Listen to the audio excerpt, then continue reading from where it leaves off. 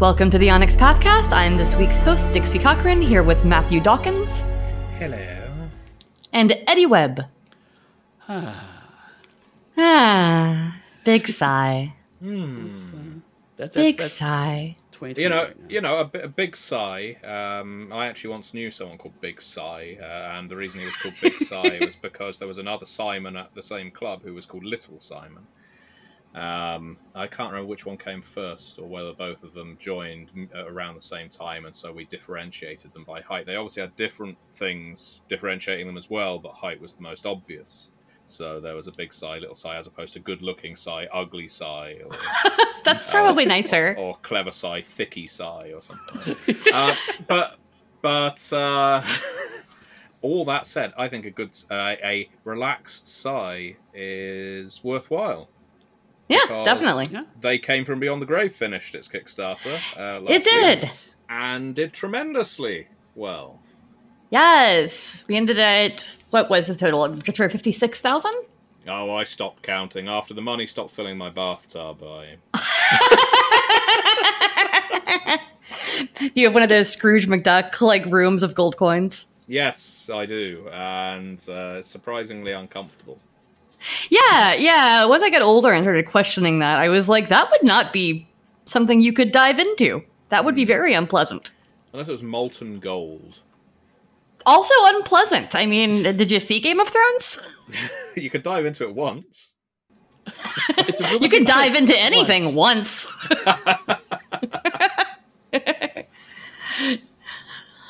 Okay, that was a fun early tangent. To go on to your story, Matthew, in my friend group in high school and just after high school, there was a Big Ben and a Little Ben. There you go. And it ended up with most people getting Ben names at some point because we were silly and young. So there was my friend Amy was Fem Ben. I was Goth Ben. Of course. Right. But we also used to sing Dixie and the Bens. We were all hanging out. So that's a slice of 18-year-old Dixie's life, 19-year-old Dixie's life. To be young and fancy free. Young and Ben. To be young and fancy Ben. I didn't fancy Ben. He was just a friend. But anyway, this week we are talking about productivity. No reaction. Yeah, quiet tumbleweed there. Productivity, you say. We are very aware. But it's too productive. Oh no, we are very aware that in these trying times, as I often say, productivity is hard right now, y'all. Yeah, everyone's dealing with some form of depression or anger or just cooped upness or frustration. I know a lot of my friends, including myself, who have mental health issues, have found them worsened in the past few months here. And it makes it hard to be productive. You look back on what you used to do in the before times and you're like, why can't I do that anymore? And it's the answer is nobody really can. The few people that can, in my opinion, are very lucky. Or just have something in their brain that makes them a little different from us. Because 98% of my friends are feeling less productive and less motivated over the past few months. Just based on feedback I see on social media and in various Discords and Twitter and what have you. So with that said, I think that one of the things that a lot of us are finding is that we're needing to find new ways to be mindful about our productivity.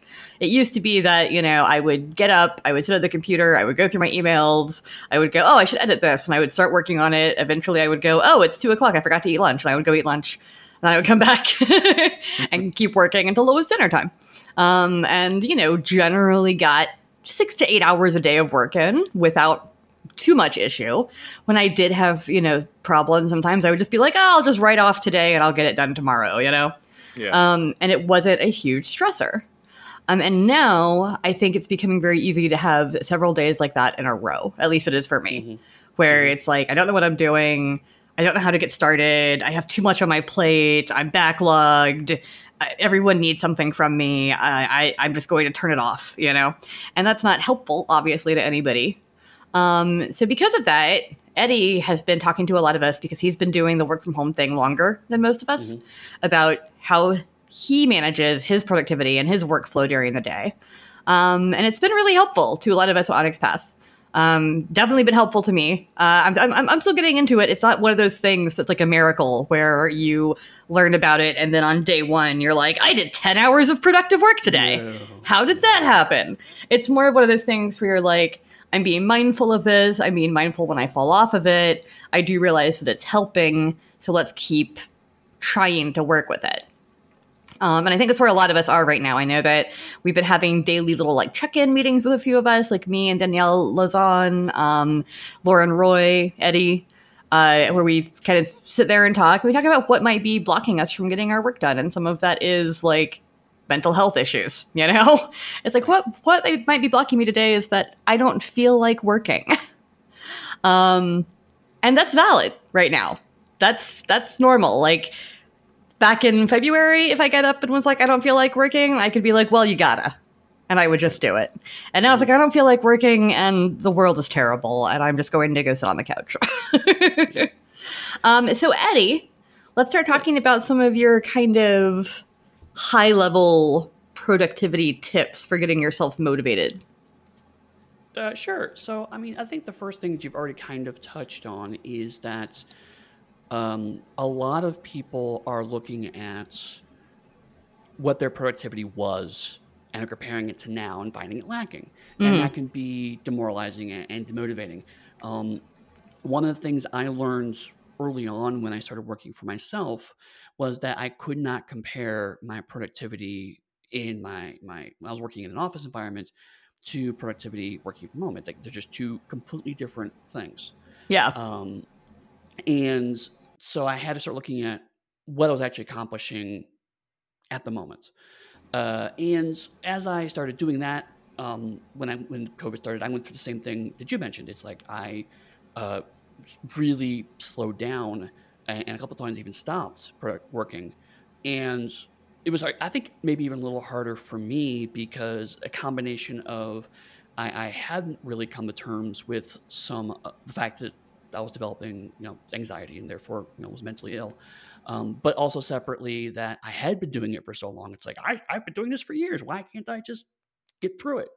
And so what I eventually had to do, my wife, who's been also project managing for years now, almost a decade, was like, well, dummy, you need to actually look at what you're doing now and plan around that.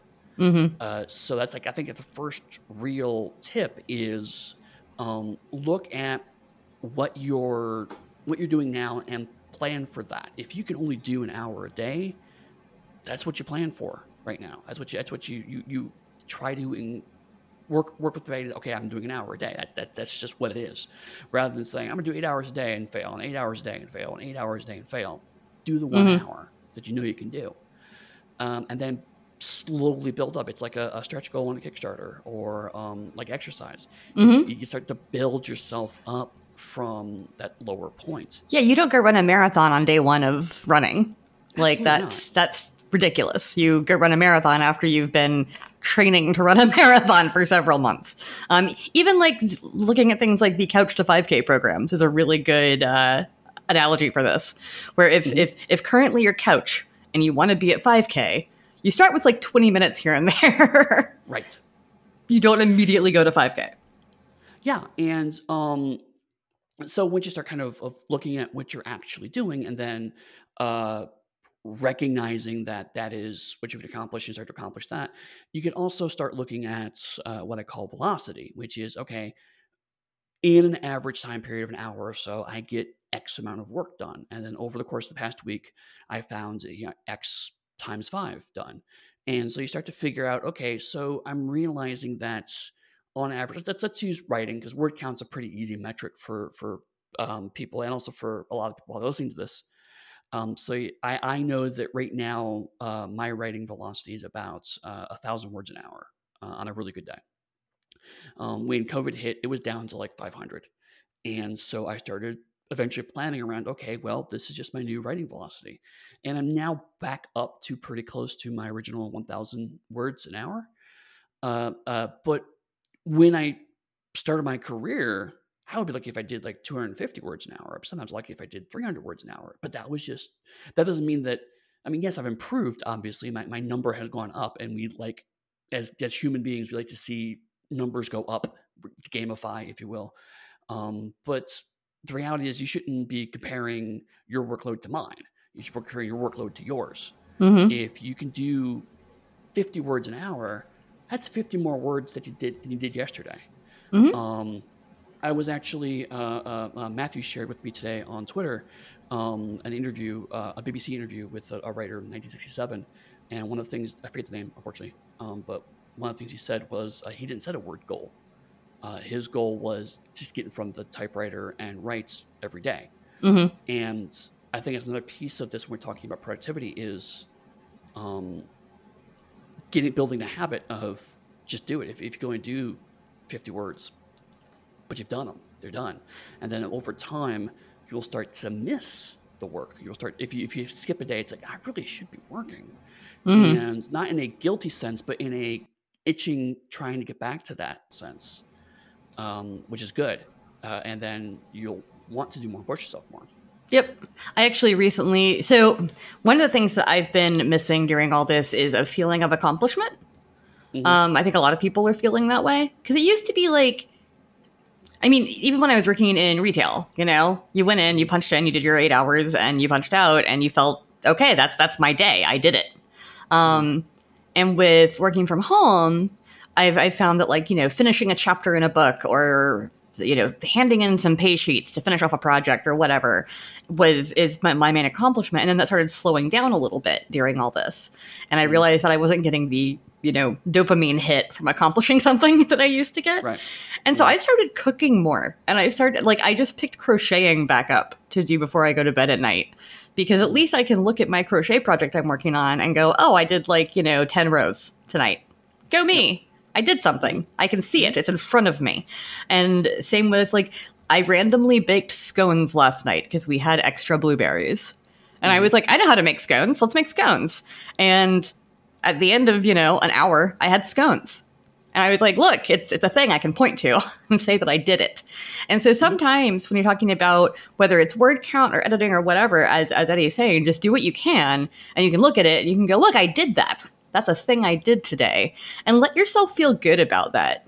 That's the main thing is don't beat yourself up because you only wrote 500 words today. Be like, I wrote 500 words today. I saw a Tumblr post or a Twitter thread or something a while back that said that someone found out that Terry Pratchett, who is, very prolific, only wrote 400 words a day. That was his goal. Every day was 400 words, but he did it every single day. Yep. And so if you write 200 words a day, you're still half as good as Terry Pratchett, who published, tons of books. Yeah, 38 novels or something, yeah. I think it was more than that. But yeah, so that's not bad. You're not doing bad if you're writing, 200, 400 words a day, and you can build up from there if you need to. And then you might find that one day you bust out 3,000 words because you were just feeling particularly inspired. Mm-hmm. That tends to be how I write, is I'll poke at it for a few days and then I'll sit down one day and write 8K. And I'm like, oh, cool. But I've always been like that. I'm a weirdo. Don't compare yourself to me. Right. I am very strange in how I write. Well, I've got a method, I guess, that in fact, I've had a few methods that have obviously changed around as my time has either become more or less available, or there's more or less pressures in the world or on my time. And I should just, as a callback, the author Eddie was referencing was Christopher Isherwood, the author of Goodbye to Berlin, the inspiration for Cabaret. But yeah, I love Cabaret. My favorite musical. And yeah, I just found that short interview quite interesting. It's on the BBC archive on Twitter, which always pops up with interesting videos. But anyway, the thing I've found even more so in this time of pandemic is I need to segment my work. And I don't mean by word count. So I likewise try to aim for a similar thing as Eddie. It would be ideal to do 1,000 words a day or thereabouts.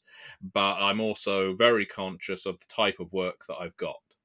And therefore, if, let's say, I've got a bunch of stat blocks to write, or I've got story hooks to write, or I've got character bios, or I've got a one long run-on scenario to write, or something else, each one requires a kind of different muscle. And the amount of word count you're going to get out of each one as well can be wildly different, because stat blocks, while they may take as long to write as a character bio, often contain far fewer words. So if you're measuring yourself purely on the metric of how many words you've written, the fact that you've just written strength, dex, con, etc., and a number beside them and things like that, it isn't going to reflect the amount of effort you've put in. So one of the ways that I manage my time and productivity is by dividing my days up, or my working hours, I guess, up into, okay, so during this chunk, I'm going to do just this kind of work. I'm just going to do stat blocks. I want to get them all out of the way. And I found recently, I think I mentioned on a previous episode, I recently had to solo a Call of Cthulhu book for Chaosium. It hasn't been announced yet which book it is, but it was 120,000 words. It was a book where I went to them and said, hey, I'd love to work on some more Call of Cthulhu because it had been a while. And they said, what would you like to work on? And I said, well, I've got an excellent idea for this. And they said, that sounds great. What kind of word count are you thinking? And I said, about 120,000 words would probably cover everything that I've got planned. And they said, what kind of chapter breakdown would you like? And I just said back in an email, I'm thinking this, this, this, and this. At which point, I expected they would want to hire a team, because that's what we always do at Onyx Path. And I might develop. And they said, it's on you. And, you'll earn the money for the word count. Now it's on you to write 120,000 words. Now, I can honestly admit that I've never had an assignment that large all to myself before, and especially lacking any kind of structure. There wasn't even an outline for this book. This was just all spitballing by email, and all of a sudden I was in charge of it. And undoubtedly, I dropped in productivity and my commitment to this project because it just seemed too voluminous. There was just far too much to tackle. Yeah, I had no idea where to... And so I tried starting from the beginning. I just thought, I'll just work from beginning to end like a moron. Because the end, when you've got that many words to write, is a very long way away. It's like you said, Dixie, you don't start a marathon. Especially when you've never written a book solo before. But that's what I found myself doing. And so I got delayed, and I had to explain to my contact at Chaosium, look, I'm falling back on this because I'm struggling with these parts. And they said, that's all right, we've got faith in you, we've got confidence in you, which was lovely. They didn't offer me direction because I don't think they felt they had to, and the project wasn't time critical, but it was time critical to me because it was hanging over me. Right. And it was only hanging over me because it was in my head. No one else was hanging it there. And so in the end, and I only really knuckled down and got into this as soon as the pandemic hit, which didn't help. I just broke the book up into tiny portions. I thought, okay, so every scenario in this book is going to have characters. So let's spend a day just doing the characters. And then the next day it was, okay, so we would need some magical artifacts in this book as well. And although they're spread out throughout the book, let's spend the next 2 days doing magical artifacts and spells. And so I did that. And because it was like a puzzle, and it was like you're just doing the edges of the puzzle, but you're making the edges so that you've got something to contain the middle and something to inform the middle. It's much the same way as I find myself writing scenarios most of the time. It's if I write the characters first, before I've even got the plot in my head, the plot forms because of who the characters are. And so exactly the same in this. Once I had actually spent the time building that structure for the book of who are the interesting characters and why are they interesting, what are their spells and what do they do, now I can start thinking, okay, so if this person uses this spell on this person, that creates a plot. And that was how I became productive on a massive project that I managed to turn in eventually. But yeah, that was hugely daunting and nothing like I'd ever dealt with before. Yeah, that's a lot. Sorry, go ahead, Eddie. No, I was just gonna agree that the best thing to do when you have a massive task like that is to break it down into small chunks. Ideally, chunks that you can do in a day. Yeah, so you have that momentum. It's interesting. It's something that I was actually really good at doing in college. Like if I showed you my college planner, every day has like all these little micro tasks where it's like, write introduction to X paper, work on an X poem, do this, write this piece for the paper, whatever. Like do your math homework, etc. And like every day I would meticulously plot out what I would do to make sure I could turn everything in on time. And at some point I lost that. And I'm trying to get back into it. And it's been really helpful. Eddie's been giving us a lot of advice during these workflow courses he's been teaching us, and also just one-on-one talking about how to break down projects. So do you want to talk a little bit about that, Eddie? Like what you found some of the best ways to break down larger projects into small chunks are? Honestly, I think Matthew did kind of cover a lot of it. Well, yeah. But I mean, really, just kind of to reiterate the points, is if you one thing is that if you just write down your task list, it looks what's called flat. If you write down check email and write book for Chaosium on a sheet of paper, they look like, oh, there's two tasks. They're basically equal, and that's clearly not true. Obviously. Right. Unless your email is like Michael Chaney's, you're not going to check your email in more time than it takes to write a book for Chaosium. But if you when you break down tasks, you not only want to get them kind of to about a day's worth of tasks, but also ideally you want to weight them to give a sense of this task is going to take roughly X amount of time. It doesn't have to be actual time estimate. Some people prefer time estimates, but it can just be, let's take me about a day. Let's take me about half a day. It'll take me 5 minutes, whatever. And then when you start to weight those tasks and recognize them for how big they are, then you can actually start to plan and put things together.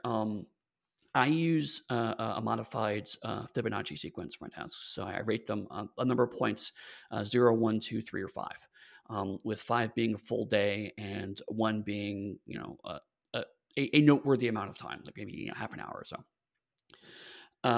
And I know I can do about, if 5 is a full day, then I could do 5 points of tasks roughly a day. So when I start to plan, if I know like, okay, I've got a big chapter coming up, and that chapter's taking me a whole day. Well, the odds of me having a day where I could just focus on chapter, nothing else, these days are pretty slim. So I have to try to break it down even further if I can, or recognize that tasks take me 2 real days to do 1 work day of worth of work. So when you're breaking down those tasks, you want to try to avoid that whenever you can, because you want to get to that sense of accomplishment. Like both Matthew and Dixie said, is, I made these characters and they're done. If you have one task, which is make book, you feel like you're getting nowhere. If you have, I think it's not unreasonable to say 100 small tasks on make a book, and you accomplish 1 or 2 a day, then yeah, you still have 98 to do, but that's still, 2% done. Mm-hmm. That's something, and it does add up. You're ideally when you break down tasks, what you want to do is you want to get them down to the smallest unit, and then only focus on what's in front of you at the moment. Something I've been thinking about recently actually is walking. Right before COVID hit, I was like, I need to start exercising more, and with a lot of my physical health problems, that was always difficult to do. And because I live in Atlanta, it is unbearably hot during the day usually. So I was like, well, I want to start walking. And when COVID hit, it's like, well, I need to get out of the house once a day. Something actually Matthew started last year was just get the fuck out of the house once in a while. Fuck off out. Fuck off out. Foo. Foo. Foo. Foo. Foo. And I wanted to kind of build on that. And it's like, okay, well, I can't go out to like the coffee shop or the library like I used to. So I'll just start walking. And my goal was really just go out and walk. Just do it. Walk around the block if I have to. And then after that, it's like, okay, well, it's pretty easy to do. So I started going for kind of arbitrary metrics. At the one time, I got a pedometer, and so it's like I'll do 3,000 steps. And then it's like, 3,000 steps are pretty easy to do. I'll do 4,000 steps. And I kept building and building and building. And now I walk about an hour a day. And so on the one hand, there's the metric of, okay, well, now I've seen that number grow, and I've been able to do that. But that's over the course of like 4 months. And just every day, my goal is just get out there and walk for blah. And some days I just can't. There's certain days where it's like, it's raining. So like I'm blocked in the sense of I can't actually go outside because it's raining. And some days I get up and it's just like, I'm sore. I'm not feeling it. I'm sick, whatever. And say, okay, well, I don't have to walk absolutely every day, but can I at least, go back to the walk around the block? Can I go back to my old bare minimum? And the other thing that's helpful is now that I have I actually moved up from a pedometer to a Fitbit, and so it's all sorts of cool data, most of which I only vaguely understand. But one of them is, it occasionally says, I'll get an email and says, hey, this is how many steps you walked in the month. And it's like, I walked 72,000 steps. Oh my God, I had no idea I did that. Go you. So one of the things about productivity that's valuable is not only accomplishing things, but also being able to look back and seeing what you've accomplished and using that not only as a recognition of, look at how much I've done, but also look at how much I can do. Mm-hmm. Because when you're in the moment, it can be really easy to kind of just go, okay, well, I did a thing. Thing's done. Great. But to look back and say, over the course of the month, I wrote 7 chapters and I, kicked off 4 projects and whatever. You really start to see how much you've accomplished, and that can help spur you on to more productivity. And also, conversely, it can also allow you to ease up on yourself, because that's the other side of this is, like you said, Dixie, it's I'm not feeling good today, but I'll just make it up tomorrow. And that could be a really good instinct to have, is, as long as the work gets done, when it gets done isn't necessarily importance. But on the flip side, when you start to recognize, okay, I am putting one Lego block next to the other, and eventually I'm building something where I'm putting the edges of the puzzle together, to use Matthew's analogy, and I can see there's progress. It's okay, so if I take a day off, all that other stuff is already done. So it's not going to destroy anything if I just take a little time for myself, because I just really can't today. And you take care of yourself, because especially when you're self-employed, like most of us are, you're the only person who can produce. You don't have someone you can tag in to take over your shift. You're the person who's got to do it. And if you take care of yourself, you run yourself into the ground, you're done. So procrastination is also a great source of inspiration, as well as the benefits of going walking, going to the gym and all that, watching a TV show, playing a video game, or the best thing, in my opinion, reading a book, is a great way of procrastinating, putting your work off, and yet also gaining some kind of inspiration. And often the inspiration that comes from these things is very much at a subconscious level. It's just going to kind of filter in at the edges. But not only are you relaxing, you're also taking in new ideas. And if you're reading, you're learning different ways of expressing yourself, just on a completely passive level. And I think that I gained so much from taking a week off and reading. I went back to some of my sort of old J.G. Ballard haunts, but I was also reading Naked Lunch, which is a dreadful book to read in many ways. It's a complete mess in terms of organization, but it's supposed to be. But the way it's written made me think, wow, what if you could actually write an RPG with some of this kind of structure? What if we were able to layer some of the descriptions that the author uses, that Burroughs uses, in the way we describe our characters and events in games? This contains so much flavor, and I just wouldn't have even considered it if I had just thought, no, you know what, I have just got to work. I have just got to keep returning to my keyboard and writing whatever is in my head. And it's often a fear of mine that I will sacrifice, I guess, the opportunity to learn new things in order to be more productive. And I think we've all felt it at some point or other, that I can't remember the last time I read a book from beginning to end, or Yeah. or even felt like I had the energy to read something new. And yet, doing so, I think, is just has so much value to us as writers. Of course, it does. And yeah, nevertheless, I often feel scared that at some point I'll reach a state where I've written more books than I've read, or it will get to a silly point where I have certainly written more books than I've read in the last years that I've been writing. Who knows? I think there probably have been some years where I did do that, and that's alarming. And I think that one shouldn't be afraid to procrastinate if and it almost always will end up making you a better and more productive writer after you've procrastinated. Not prevaricated. That's a completely different word that means something very different. No one would use that word. No, you'd have to be a fool to use the wrong word. Oh no.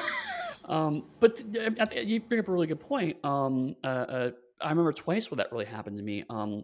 Once recently we took a vacation, which we've talked about on the Pathcast. And during that time, I actually had a chance to read "Say Nothing" by Patrick Radden Keefe, which is a story about Belfast and the IRA during the Troubles, because it's a part of history that America has a very skewed view of, and I wanted to get a better sense of it. But during that, they actually spend a lot of time going into. There was a controversial program where they actually got recordings of various members of the IRA and put them into a library in Boston. And ultimately, because of the way they were recorded and structured, they ended up being evidence in a murder case and got subpoenaed, which means all of these people who recorded under anonymity suddenly got outed. And it got me really thinking about how when you're trying to track information or trying to catalog information, you're not divorced from events, which led me to some ideas for where I can go in future with Pugmire, because Pugmire is about trying to understand and catalog and keep all of the lost knowledge of man. But by the act of doing that, it exists in a society that is ongoing and changing, and that's going to impact and slant and modify what you're trying to do with that information. And that's something that would never necessarily come up with if I hadn't taken the time to read that book. Another time is absolutely Matthew's fault, because when I moved to Ireland, I was not really know very many people, and I was kind of like trying to figure out what to do with my life at that point. It's like we had just moved, and I was like, I don't really have any friends in this time zone right now. And he was very nicely just sent me out of the blue a copy of a Ballard book, High Rise, which I loved. And one of the things that I got out of it was the structure of the book is really, really fascinating. And something when I talked about it, he didn't realize. But the chapter setups are done in a very specific way, and then they break the structure at the end. It got me really interested in looking at not only the smaller structure I'm used to of how a sentence is formed and how paragraphs align, but also just how you organize the information and how you can use that structure to your advantage and get a certain message to a reader. And that really informed kind of how I structured Pugmire and Monarchies of Man when I was working on those. So those are all things that I was like, I just want to sit down and read this book, or I want to sit down and watch this TV show, or sit down and play this game. You're taking a break in the sense of you're refreshing yourself. You're not working, but it doesn't mean your subconscious isn't still working. It doesn't mean there's not something churning in the back of your head that's still thinking about things. So vacations are really good because it may feel like you're not working, but you actually are still feeding the machine, as it were. You're still getting stuff done. It's just not obvious stuff. Yeah, it's interesting. I've been rewatching Downton Abbey, and I just rewatched the show The Paradise because I am playing a Victorian character in a game. And so I've been watching these kind of period pieces. They're a little later than Victorian, but they're close. Right. Mostly just to get like accents and speech patterns down. Because it's a private game, not a streamed game. So I feel comfortable doing my okay, not great British accent. Um, and so I'm watching those, but every now and then, like my boyfrient has also seen Downton Abbey, even though he's not watching it with me. And I'll come in, I'll be like, oh, it's the episode where blah blah blah dies or whatever, and we'll have a conversation about structure based on that because he also writes, and he'll like often he's like, oh, I didn't like how they handled that one. I thought it could have been done more, like more dramatically or whatever. And I'm like, I actually like the fact that it was a less dramatic scene because I think that shows that, death comes for us all or whatever. And we'll have these interesting conversations about story dynamics. And in the moment, I'm just like, oh, I'm talking to my boyfriend about a TV show. And then when I think about it later, I'm like, oh, we're actually sharing our perspectives on how we think story structure and narrative should work. Mm-hmm. And that is on some level, a thing that contributes to my writing and my work. Because if we have different ideas on how something should work, that's interesting. And I am learning from him and he is learning from me. And you don't think about it in the moment. Like you said, during our week off, I pretty much just played Pillars of Eternity 2 Deadfire for the whole week. Like that's what I did. I have played it before. I have finished it before. It's not a pirate game. It is. You're on a ship. You don't have to be a pirate. You're a servant of a god. Yeah, pirate god. Servant of a god. No, a death god. You got shit to do. Pirate death god. Anyway, so I played through it once before as a human character, very compassionate, very nice, and I decided to play a more interesting, esoteric playthrough for this one. So I was playing a death godlike, and I was trying to make different decisions based on what I thought my character would do, and a whole different multi-class, and it was really that's something else that I think about contributing to RPGs is when you do a playthrough of a computer game that allows you to customize your character that way. It is very much like playing through the same scenario in a tabletop role-playing game with a whole different character and how you would react differently. And that means that when you're working on games, you kind of look back and you go oh, that's interesting because how would a druid interact with this versus how would a fighter interact with this? Is there something for everyone to do in this scenario? Is anybody going to be left out because they're playing a talky character and this game is a lot of fighting, Right. So we should give the charisma-based character something to do, whatever. And thinking that way from playing video games has actually, I think, helped me work on things like adventures for our stuff. Mm-hmm. So yeah, it's just interesting how the things that you don't think of as contributing to your work or your creativity actually do. Yeah, and I think that extends also to getting a chance to play and run role-playing games just in general. Yes. There's always a great risk that in any profession that you enjoy the focus of, that you end up getting soured to it. That, eventually you start to hate the thing you love or the thing that got you into it in the first place. I think that's always a possibility. Mm-hmm. But one of the best ways to mitigate that, and also for those games to still be a source of your productivity, is to embrace them, to play them, to run them. And much the same as getting inspiration from other media, I think that you can gain a huge amount of inspiration for whatever you're working on by playing games that aren't in your normal wheelhouse. Mm-hmm. Essentially, flexing a little, testing yourself.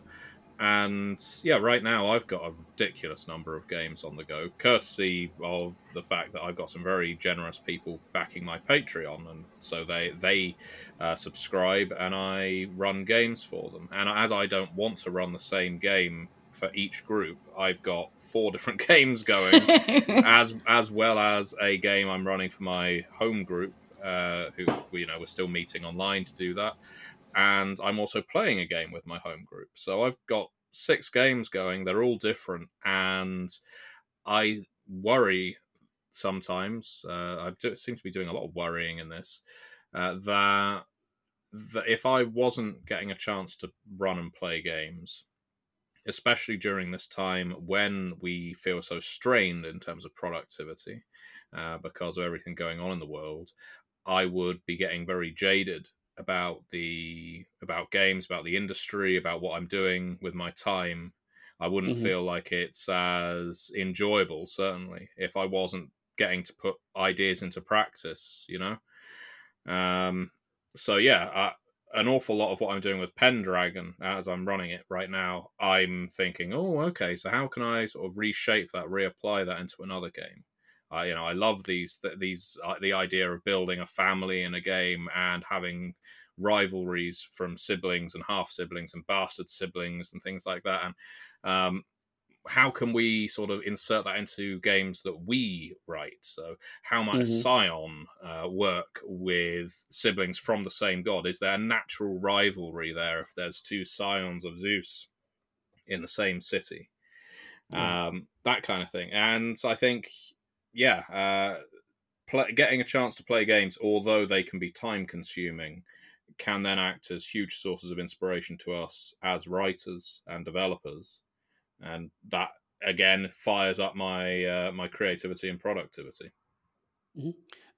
A couple of things. One short, and then one I'm going to change topics because it's a good segue. But one of the short things is that also unrelated hobbies can really help disconnect. Dixie mentioned crocheting. Right Hmm. now, I've become really obsessed with two different Russian versions of Sherlock Holmes on television. As people in one of our discords have been badgered with, because I'm like, oh my god, I've got this new DVD and it's so amazing. Quit saying Um, badgered and stuff. We like listening to you. I We know, think I it's know. cool that you're so into it. But it's interesting because it allows me to think about a part of my life that's not related to work. It allows me to disconnect.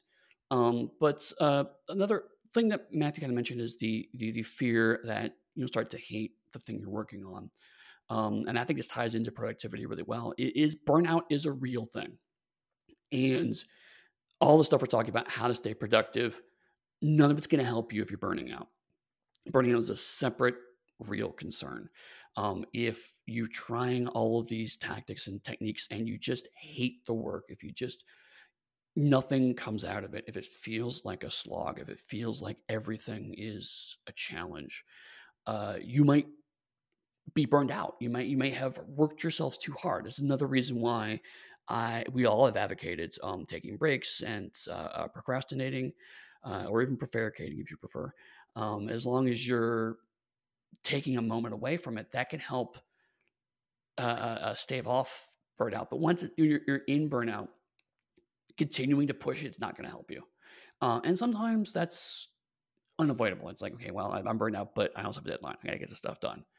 So sometimes you have short-term damage control of, okay, I need to get this done. But sometimes you have to walk away for a while and just work on something different, or just disconnect for a bit. I don't talk about it a ton, but yeah, I've been working in this industry for 20 years. But one of those years I can't count because I burned out hard. I quit. I swore I was never going to come back to the industry. I burned out that badly. Uh, and I needed that time to just not think about it for a year. And then I came back eventually. I got a better, more healthier approach to things. Just little things like not working weekends, trying to get regular hours, things we've talked about in the Pathcast before. But the bigger thing I do kind of want to mention is that if you find that you have hit that point where the thing you're supposed to love you hate now, or you just can't face it anymore, understand that burnout is not permanent. You can come back from it. You can come back to a thing you love. Um, to be a little honest on this recording, um, I burned out pretty hard on Vampire the Masquerade after V20. I could not look at it. It was complicated reasons, a combination of getting laid off from CCP and working on it hard for 5 years and other unrelated circumstances. But I was convinced I was done. I was like, I'm never going to work on Vampire the Masquerade again. And so one of the reasons I brought Matthew into V20 was like, I need someone to kind of hand this off to because I just can't do it anymore. And I know you love this. Let me help you out. And over the years, Matthew has been like, well, can you work on just a little bit of Chicago by Night? And it's like, oh, well, you're my friend. So, okay, I'll work on a little Chicago by Night. Like, can you just do the fiction for this book? And now I've done like 3 or 4 V5 books. He's quietly snuck me into it. And I find that I'm not the same level of love I was when I first started Vampire the Masquerade, but I don't. I can look at it again. I can engage with it again. And I can have thoughts and opinions about it again. So it is a real danger when Matthew talks about you can hit that point where you don't feel like you can do something anymore, but it's not permanent. You can find your love again, but you need to recognize when beating your head against the wall and just continuing to try to be productive may not always be the answer, which feels like it's going against all the advice we just spent 45 minutes giving you, but recognizing that sometimes to be productive, you have to just stop working and do something else. Yeah, I've definitely found, like I was saying, sometimes I feel like I'm trying, I can't do it. And the best thing for me to do personally is to go do something that has a very quick result, or that has an exciting result at the end. Like I was talking in some of my Discords last week, I made a traditional bolognese sauce, which takes about 4 to 6 hours to simmer. Yeah. And I love bolognese sauce, but I've never made it. I've only ever had it in restaurants because it takes 4 to 6 hours. And last week, I just kind of got it in my head that I wanted to make it. We had the ingredients, and I was like, I'm making bolognese sauce. And I spent a lot of the afternoon, checking on it and stirring it and making sure it was doing okay, because the kitchen is very far from my office.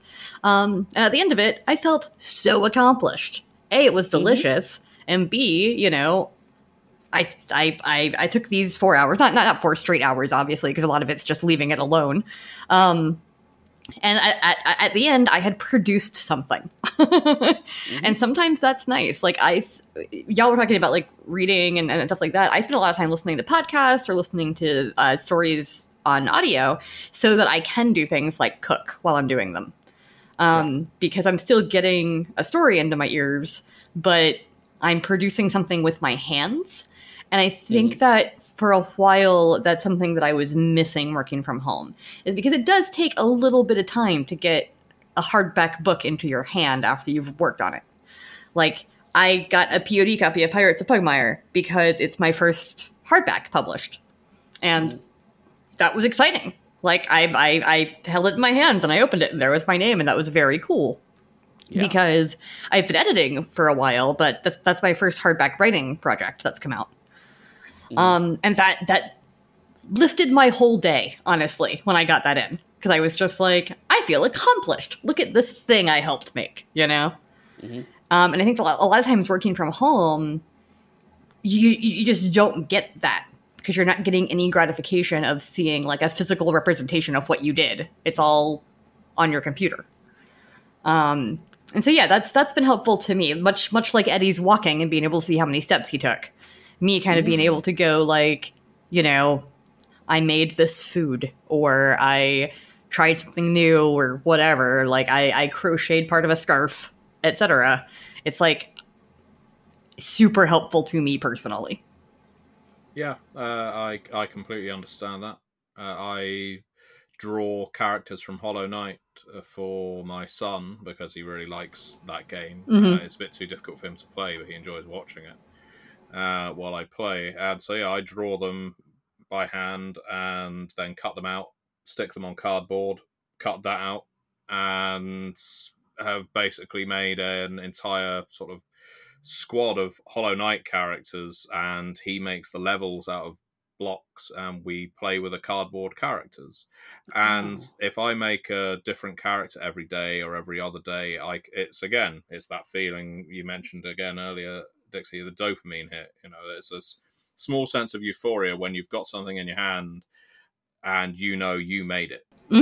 And I get the same way with completing video games. Obviously, some of them take far longer, especially Pillars of Eternity 2. That's an undertaking. It's a 50, 60-hour game, depending on how completion-y you are. On this run through, I'm being very completionist, so it's probably going to take me a little longer. But my first run was, I think, 55 hours? 53 hours? Yeah, I've really taken back to playing platformers and Metroidvanias as well. So there's a certain amount of choice over the directions you go. But I've really craved linearity in my games during this lockdown period because I want to know there's an end to the story I'm playing. I feel like if I'm in totally. an open world game, I'm going to meander around and not feel motivated to do it. But if I even played Donkey Kong Country on the Switch, the original one, using the Super Nintendo emulator on there. Those are some of my favorite games of all time, and I will definitely replay them. Dixie Kong. Yeah, well, that's the first time I saw a character that had my name. I also really love Yoshi's Island. Was one of my favorite games growing up. And so when I saw that was on the Switch or the Nintendo Online thing, I was like, I know what I'm playing. And I played a bunch of Yoshi's Island. Well, one day Eddie and I will complete Double Dragon 2 if he stops jumping down the holes. I do that a lot less than I used to. I didn't say never, but I do a lot less. But yeah, also, I mean, like, and I think some of that also is, I'm speaking for you a bit, I think, but I think you like the challenge of it too. Because I know you were really like going all out in Cuphead for a while. It's a hard game. So that's an odd thing for me because I've always been pretty good at platform games in terms of doing things like timings and pattern recognition, I guess, in a way. But I've experienced an odd thing with Cuphead. After I completed it, got my A grades and S grades and the P grades or whatever they were on a bunch of the levels, I went back to watch it for the first time in a quite a while. For some reason, I think I was watching someone's playthrough.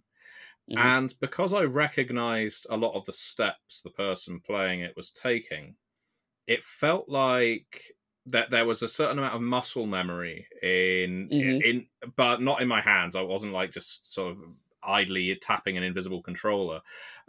My mind was going through the process of it, and it felt like a dance. And I know this sounds all very romantic and maybe a bit silly, but I was watching it and thinking, and kind of just getting into it by tears. I think, yes, okay, I can get this right. You're doing that.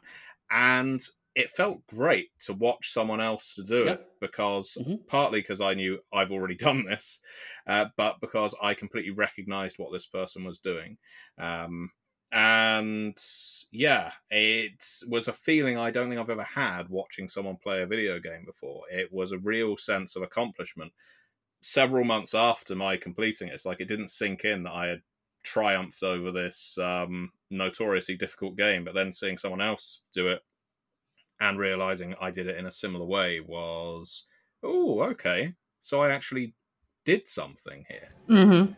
Yeah, that felt good. And I mean, I think that's to take back to productivity a little bit. One of the things I've been telling a lot of people in these classes is everyone thinks they're an amazing multitasker, and they're all wrong. Humans are terrible at multitasking.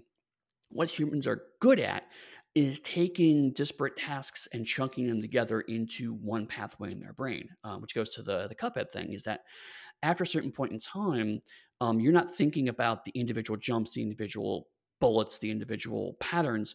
It starts to meld together into your brain into a particular, like I said, dance. A dance is actually a very similar thing. It's like when you learn to dance really well, your body starts to just naturally move in those directions almost without your input. And productivity can work the same way, is that when you first start to break down tasks and do your planning and figure out your time, it's going to feel extremely artificial. It's going to feel extremely forced and arbitrary. But over time, you're just going to it's going to be very natural to you. It's like, okay, well, I got a book, so it's already started to figure out and I'm seeing all these chapters here, so I figure that's going to take me a couple days, a few days, blah, blah, blah. You start to naturally recognize that and be able to fall into that pattern once you establish it in your brain. And as a lot of people have asked me, like, how I can do several projects at once and shift gears between them, it's because it's a lot of work and effort to get to that stage. For a long time, I could only do one book at a time because I just couldn't shift gears that hard. And I was like, well, if I'm going to be a successful freelancer, I've got to be able to work on at least 2 books simultaneously. And so I started training myself to do that, recognizing that I was going to lose time, not be as effective to learn that, but over time, eventually do that. So when you're looking at your productivity, all the stuff we're talking about, whether you're playing a video game or doing your work or whatever, try to live into the moment of what you're doing and focus on that. And don't try to think about the 12 other things you have to do. Right now, this is the thing in front of you. Focus on that. And over time, like with video games, like with reading, like with any skill, walking, exercise, you will eventually build up that kind of mental muscle memory, and it will start to flow more naturally, and it will start to become easier, and you'll get more done. Yeah, exactly. I mean, that's how it. Everything takes practice, including working from home, which sounds like it should be super easy, right? Like, you're at home, you don't have to commute. Just get up, you go to your computer, you work all day. That's not how it is, and we talked about that before, and I'm sure we'll talk about it again at some point. But that's just not what it's like, and especially not right now. But even pre-COVID, like, it wasn't always like that. There were some days where I just couldn't get started, or I got distracted by wanting to organize something, and the next thing I know is like, it's half the day gone, but I'm at home, and it's hard to make that delineation between home and work when you work from home, clearly. Yeah, absolutely. So we're getting towards time. Let's do recommendations of things we've been doing that aren't work, that are fun to unwind with, or that you think help you, get back on track afterwards. Just fun things. Okay. Well, I have already mentioned the 1979 Sherlock Holmes Soviet series, which is not something that anyone can easily get their hands on, so I'm not going to necessarily recommend that. He badgers us about this, doesn't he? Yeah, he's just always going on and on about this Russian Sherlock Holmes. I will just say Vasily Livanov is a fantastic Holmes, and no one can choose me otherwise. But one thing I have been finding helps me unwind is right now I'm really rewatching shows. I've discovered there's a genre of podcast where people will reread or rewatch something and talk about it. You've just discovered that? Well, I mean, I know that there were podcasts for shows that were happening at the moment. Oh, no, I listened to the West Wing Weekly, which recapped all the West Wing stuff, but well after West Wing went off the air. And also one of my favorite podcasts was Hellmouthy, which was a Buffy podcast.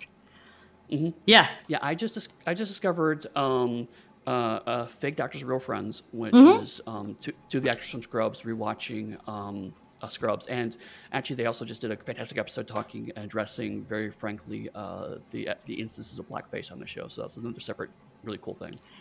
But also J.M. Miles Explaining the X-Men has been really great because they go into exhaustive detail about, they're right now up to the 90s X-Men, which I stopped reading at that point in time. So it's like, oh, this is not good X-Men. And so they're trying to find what enjoyment they can out of a notoriously rough run of the comic book. And it allows me to go back and appreciate older things with a new eye. And also, kind of like you're talking before, it allows me to think about things like structure and approach it from a slightly detached view, as opposed to, I just love this thing and say, oh, actually, why is this episode structured this way? And it's interesting how this character arc changes over time. Mm-hmm. And what was happening in the filming of that episode that allows me to kind of appreciate better what I'm seeing on the screen. Those are all really relaxing things because it allows me to let somebody else do the analysis for once, as opposed to me having to do it. Yeah, I've been listening to Office Ladies with two of the actresses from The Office, going back and rewatching it. And it's the same thing. It's so interesting hearing what's going on behind the scenes and what they all remember, especially because one of them kept a diary that whole time. So she has actual this is what we did this day. And the other one kept most of the scripts. So they have all kinds of cool background stuff where they can tell you if something was scripted or if something was an improv, whatever. And it is interesting hearing them talk, years after The Office has gone off the air. Totally. Yeah. My thing I'm going to recommend, though, is not a podcast, because I recommend podcasts all the time. If anybody ever wants to message me on Discord or something about all the podcasts I listen to, I will send you a list, because there's a lot of them. But I have been playing Fall Guys, which is ridiculous. Are either of you familiar with Fall Guys? I think I've heard the name, but I don't know anything about it. Okay, so it's a fairly new-ish video game. It was in beta for a while, but it's full release now. It's only $20 on Steam. It is in the spirit of game shows like Takeshi's Castle and other kind of silly game shows. So you are this little bean creature guy.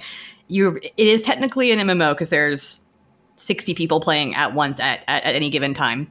And you go through several rounds where it's like races or jumping puzzles or whatever, and one person wins.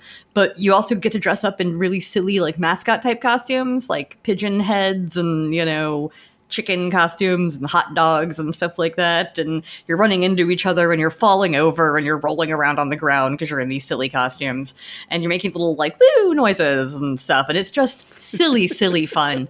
And it's one of those games that I can put on and I can play it for 20 minutes and I can play it for 2 hours, and I always feel better afterwards. It is one of the only online competition games I've ever played where I don't get frustrated because it's just so silly. Like, if I lose on the first round, I'm like, oh, well, that happens. And if I make it to the very end and I'm like second to grab the crown and I don't quite get it, I'm like, oh, man, but I got to the end. I got second in this pigeon head and tutu that I'm wearing right now on my little bean guy that doesn't look like a real person. And yeah, it just makes me happy. It just brings me joy. Like, when I first turned it on a couple weeks ago for the first time, I was just grinning while playing it the whole time I was playing. And that's not a feeling I've had for a while. It's the same as I think the first time I played Katamari Damacy. Like, it is that feeling of like, this is silly and ridiculous and I love it. Nice. The music in Fall Guys is also very catchy. It's very like game showy techno music. So, but it's fun. I love it. I've been watching people play it on Twitch here and there. And I think what I like about it is, yes, it does require some amount of skill as far as jumping puzzles and memorization and stuff like that. But also, it's a fair amount of just luck. So making it to the end didn't take me that long to start to be able to do fairly frequently. But also, I still occasionally get knocked out in round 1 or 2, like I said, because you fall off of something and then you get stuck and then you're like, no, I'm way back behind everybody else. Oh, well, like, I'll try again. But you can always try again immediately. So it's not really a big deal if you lose in the first round. Okay. Matthew, what do you have to recommend to people for unwinding purposes? So anyone who is a fan of Ye Olde Wrestling may enjoy something Eddie and I have been playing recently called JourneyOfWrestling.com. It's essentially a booking simulator, which may not sound fun, but if you're into the sort of fantasy football style league tables and things like that, you may enjoy it. It basically is a big database of wrestlers, angles, storylines, federations, and so on across various different eras, and has some amazing detail in it. But it's incredibly simple.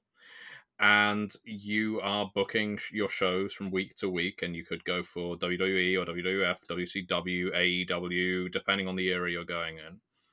And because the people who are creating this, which is all seems to be being made pretty much for free, the people creating it have been assigning various wrestlers different traits, different statistics, and they emulate how they are or were when they were performing. So this wrestler may be more prone to injuries or giving people injuries. This person may be over with the crowd no matter which town he's performing in. This person is known as very boring and dry and things like that. And you've basically got to book people in matches and book angles that last a certain amount of time, hopefully increasing the rating of your show and things like that. I've been having a lot of fun with the mid-90s WWF, which is the sort of dark era of WWF in the middle of steroid scandals and sort of federal indictments. And so all the wrestlers on your roster are pretty dire, minus about 3 main eventers. And you're very much fighting an uphill battle to get your WWF to stay on the air while all your competition is getting more and more viewers. And events will pop up to throw spanners in the works, and sometimes you'll get boosts from various things. So yeah, I've really been enjoying that. It very much appeals to the sort of wrestling historian in me. To people who aren't into wrestling, I have been getting a lot of enjoyment out of Paper Mario: The Origami King on Nintendo Switch, which is sort of part RPG, part sort of platformer adventure game. And for a Mario game, it has in fact, a lot of the Paper Mario games seem to have this. where the humor is very much more adult, not in a sort of vulgar way, but Blacker. yeah, there's a lot of black humor in this game. And it's about this origami king who's gone around basically folding up everyone in the Mushroom Kingdom. Oh no! And turning them into origami. And so Princess Peach, for instance, is this origami sort of automaton and is really quite terrifying. And yeah, everyone you end up having to side with Bob-ombs and Koopa Troopers and Shy Guys and the like, because there aren't many people left who haven't been what is basically zombified into origami. And it's just a really well-designed game, as of course most Mario games are, is the sort of flagship. But yeah, I really recommend it. It's something I always say to people, because I encounter this attitude quite often, is don't sleep on Mario just because it's Mario. I think people have this attitude. Some people have this attitude that Mario's a kid's game, or Mario's a game you played in the early 90s, and that's it. Mario 64 was the last good one, or some nonsense like that. But these games, in terms of things like level design, even storyline, they can be simple, but so interestingly done in a way that is incomparable to anything else. So really recommend that.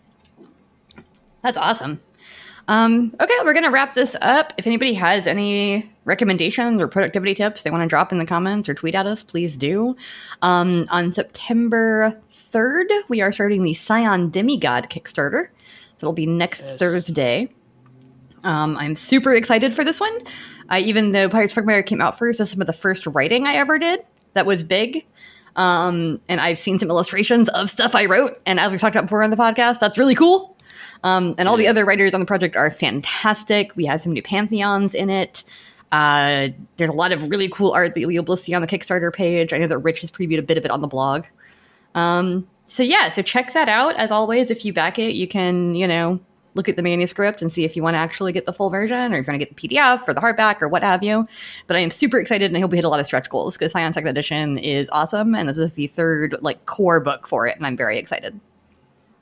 So if people did want to tweet at you about any of this stuff, Eddie, where could they find you? You can find me at pugsteady.com, and from there you'll find all my social media accounts that I occasionally check. Matthew? I will be similarly minimalist, and won't prevaricate or procrastinate, and, or prognosticate even, and point you towards MatthewDawkins.com, where you can likewise find everything you need regarding me. You can find me in most places as Dixie Cyanide, DixieCochran.com. You can find us everywhere as The Onyx Path, TheOnyxPath.com. Thank you very much for listening, and as always, many worlds, one Pathcast.